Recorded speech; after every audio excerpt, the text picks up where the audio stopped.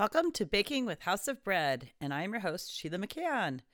Today we're going to cover English muffins, and it's going to be the sourdough version. It's really more of a subtle sourdough flavor, and these are some breakfast treats. Typically, English muffins are used for breakfast. Most often, you'll hear about them in Eggs Benedict and other breakfast sandwiches, or McDonald's made them pretty famous in their McMuffins.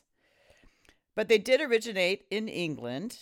They are a yeast leavened product as opposed to like a blueberry muffin or whatever. Those are more like quick breads. So they're usually baking powder or baking soda.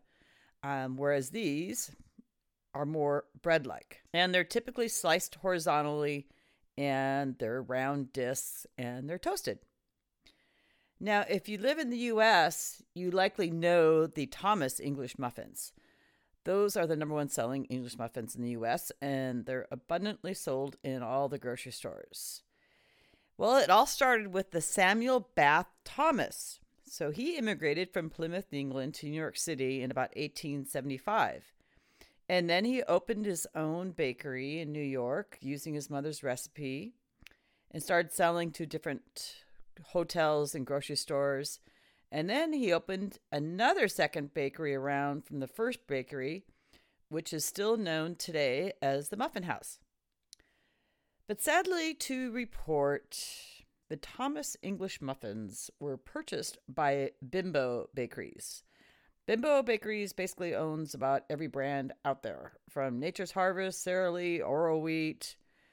They're part of a Grupo Bimbo, which is basically the world's largest baking company, and they have operations in 33 countries. Now, I'm not trying to be a snob here, but I'm sure that the original Thomas muffins that were made in 1880s taste nothing like they do now after the mass producers got involved. And that's sort of the typical trajectory, is the larger players, they look for like the smaller niche bakeries that are producing something that's selling really well, and then they buy it, and then they figure out how they're going to make more money on it. And it's about replacing ingredients, or they add in some conditioners, vital wheat gluten, etc. And it's all in the name of making more money. Just for kicks, I researched the ingredients on the internet after I wrote that paragraph that I just talked about.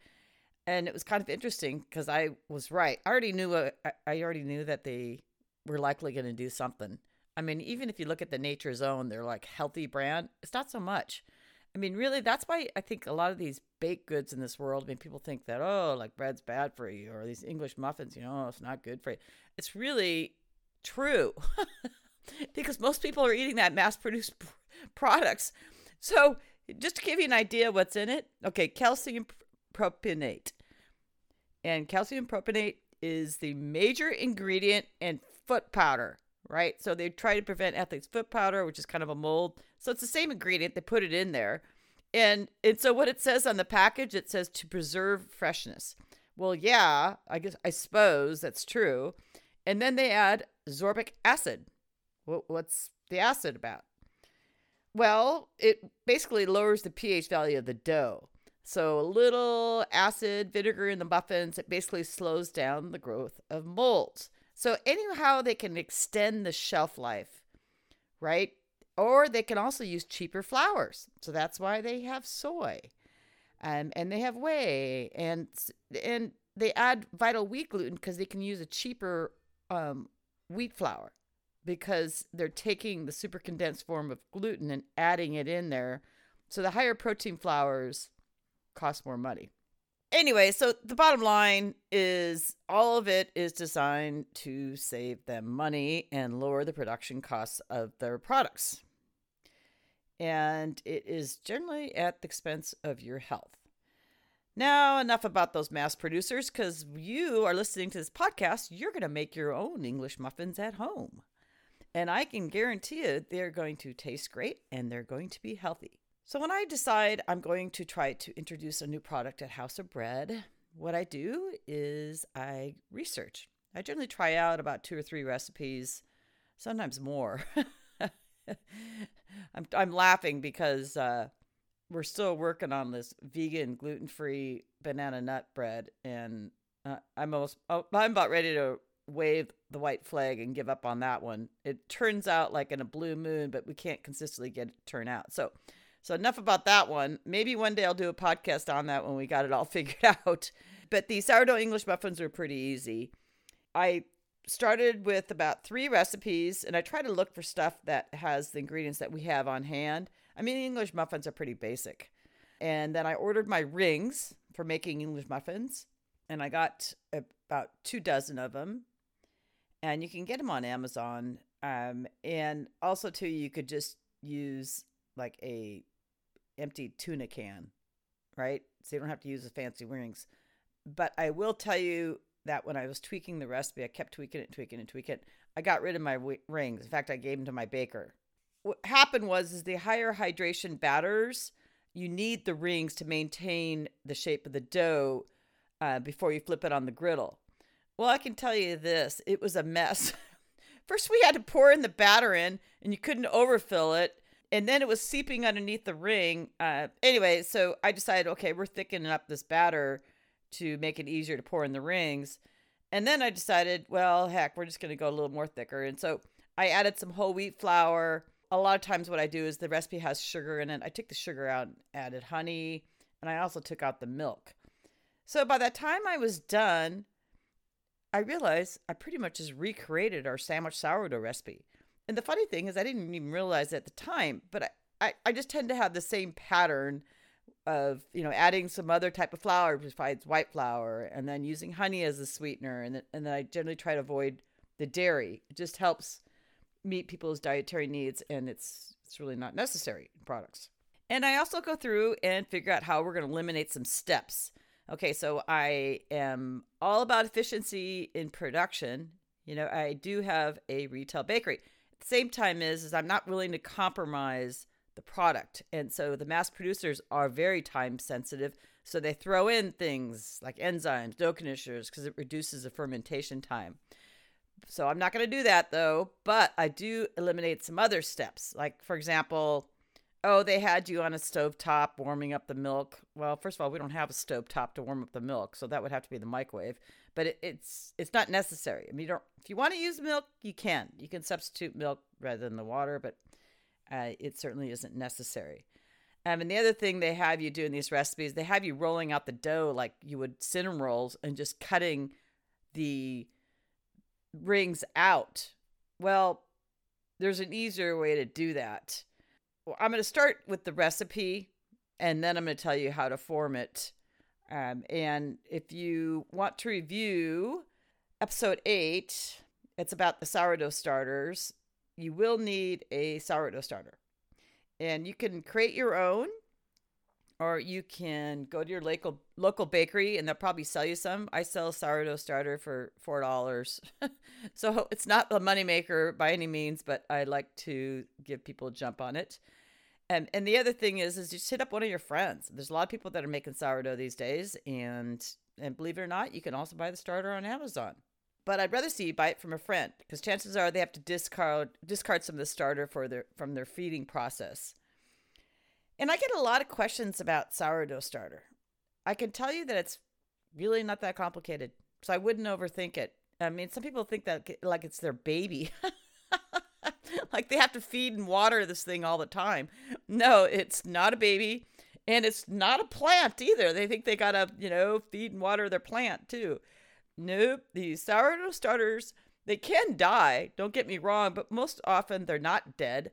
People just like, oh, it's got a funny color to it. Oh, it smells this, that, the other thing. Well, if you look at it this way, you can restart it pretty much in a refresh. And so just like 75% of your computer issues are solved by the restart process, same thing with the refresh in your sourdough starter. And if you want to listen to that episode, I think it's 7 or 8, can't remember quite for sure. But anyway, the bottom line is that you just take your sourdough starter, throw out half of it, or you can use it in this recipe for sourdough English muffins. And then just add some flour, water, about equal portions. Stir it, leave it on the counter. See how it comes to life. You should see some activity there, like bubbles type thing. And then you can put it back in the refrigerator. And you really don't have to feed it on a regular basis unless you're using it. Think of it like maybe a once a week process, or even if you forget about it, it's back in your refrigerator and, 3 weeks later, you're coming back out, just try the refresh. And I can guarantee you that majority of the time, it will come back to life. This recipe is just unbleached white flour, your bread flour, stone ground whole wheat flour, water, sourdough starter, honey, yeast, and salt. Now, if you want to make it a little more sour, you can put the dough in the refrigerator after the first fermentation, or the bulk fermentation, where the majority of the fermentation happens. And if you put it in the refrigerator, basically it delays the process and allows it to get a little more sour. But you can't really do that beyond a couple days. And then when you want to bake the dough, what you want to do is take out your sourdough dough in the refrigerator and just let it get to room temperature before shaping. And that usually takes a few hours. And so the recipe will yield about 3 pounds of dough, and it's going to give you enough for about 18 English muffins. Or what you could do is you can make more of a traditional sourdough sandwich loaf and then just make half dozen English muffins. It's really up to you. Or you can even freeze the dough after the kneading process and the bulk fermentation. Freeze half of it and use the rest later. And I am going to include the recipe in the show notes as well, but I'm going to tell you about it. So it's 3/4 a cup of sourdough starter, 1 cup of warm water, 1 package or 1 tablespoon of an active dry yeast, 2 tablespoons of honey, 3 cups of unbleached bread flour, and 1 cup of whole wheat flour. And I do prefer the stone ground and the white whole wheat, or sometimes it's called the gold whole wheat flour. But I wouldn't worry about it too much. So if you just got whole wheat flour in the cupboard, you're not even sure what it is, just go ahead and use it. It'll be fine, because it's 3/4 cups. Because it's 3/4 of the flour is the white bread flour. So the 1 cup you use of the wheat flour is not going to matter that much. And if you wanted to use rye flour, you could use rye flour, you could use spelt flour. And so you're pretty much open. And I like the complexities of different flours. And then 1 tablespoon of salt, and any type of salt will work. You basically do your kneading, you knead the dough, and then it's going to sit out on the counter after you're done kneading and getting to that good dough stage. And it's going to be out for about an hour and a half.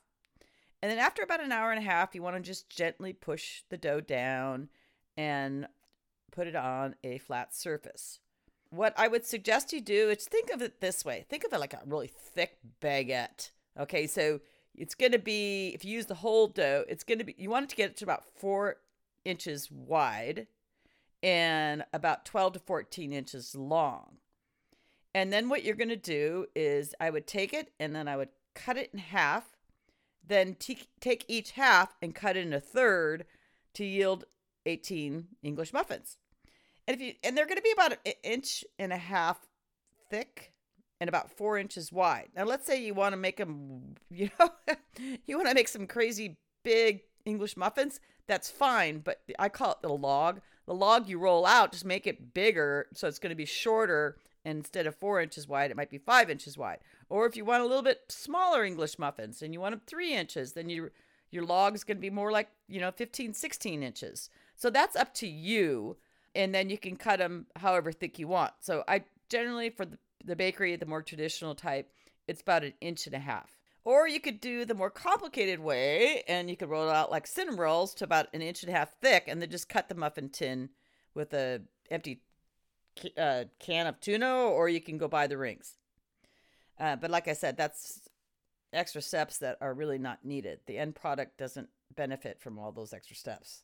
But if you like doing it, that's fine. And I will admit, they are a little more symmetrical when you use those rings. But no one's really going to care as long as they taste great. And your homemade sourdough English muffins will be delicious. I promise you that. Okay, now you want to spray a sheet pan. And we throw down about 1/4 cup of cornmeal. put your rounds on top of that, and then let the dough relax so it rises again about, maybe 20 to 30 minutes. And turn your oven on to 350 degrees.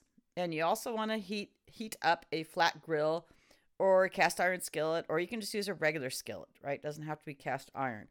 You want about a pretty hot heat, not like the hottest, but somewhere between the medium and the hottest temperature. I like to add butter. I think it tastes better, and it also brings out a little bit more of a crispiness to it. And I like the sprinkling of cornmeal again with the butter.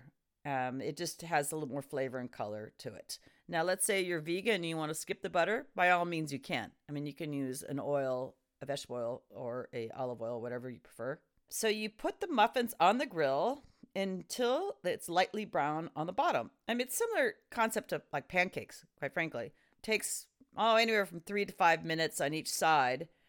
And you're going to be surprised. It does spring initially when the dough hits the grill. So it kind of like jumps up quite quickly from the heat.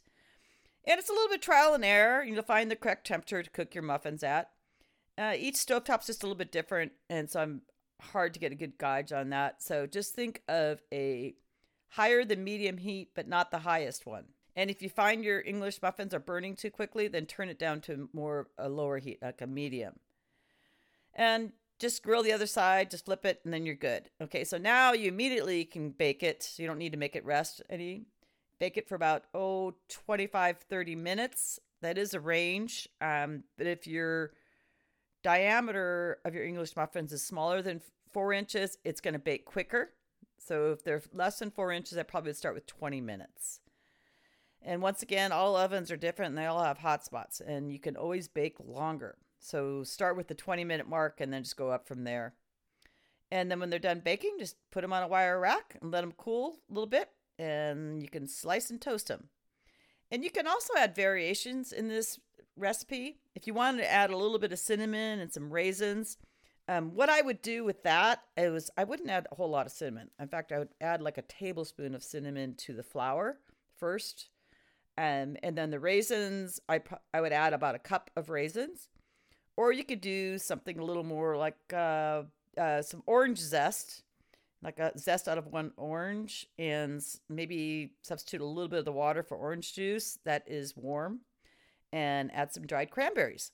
And if you're going to do that, what I prefer to see is to take the dried cranberries and throw them in the orange juice, or if you're not going to use orange juice, you can just use water. But they hydrate a little bit better from that, and the flavor comes out. And the same thing with the raisins. If you hydrate them, they'll help. And then throw them in at the very end. I like those getting thrown at the end. I don't like to put them with the flour because it tends to absorb the flour, and you can't really get that flour off of the cranberry then later on. And I am going to include a link in the show notes to my sourdough baking class. That will cover the dough. And you certainly don't need it, especially if you're more of an experienced home baker. It's a fairly simple, straightforward recipe. But if you are struggling, I would suggest downloading the class. It's comprehensive. It's about an hour long, and it's $9.95. And it's yours to keep and refresh as much as you'd like. And there's a lot of great videos out there on YouTube that explain a lot of the different aspects of bread baking. And some are good, but a lot of them are, quite frankly, very bad. And it's really bad video quality as well. So I did pay a professional videographer to come in and just basically film a baking class. So that's what you get, and it will be 100% guarantee. If you don't like any of it, then I will give you your money back. And that's the policy at House of Bread for everything. So if you buy whatever, it's 100% guaranteed. We want happy customers. And so if for some reason that they're not real happy with the product, then by all means, we refund it. And I also, in the bakery, if you bring back a loaf for whatever reason, because we have, bakers are human. We make mistakes, whatever. And the quality got slipped out from underneath us and something was wrong. We give your money back. And we give you the product, because if you think of it this way, to make a person whole, they had to, get in their car and drive back to the bakery and take back a product that they were not happy about. And that ladies and gentlemen, is how you stay in business. Not only is it more fun to operate a business where you truly are meeting the needs of your customers and trying to delight them the best you can, but that's also how you stay in business long term. If you're trying to make a quick buck here and there, that's all it is. It's going to be quick. And then by the time it's said and done, people recognize it. I mean, we all know of businesses that are just kind of trying to keep making us money all the time off of us. So if you would like to connect with me further, I will leave some links in the show notes, or learn more about House of Bread. And I did pull a couple links up about the Thomas English muffins and where they originated, and also to the original English muffins for those people that are into the history of these baked goods. And I appreciate you taking the time out of your busy day and listening. I always welcome any and all feedback. Happy baking, everybody.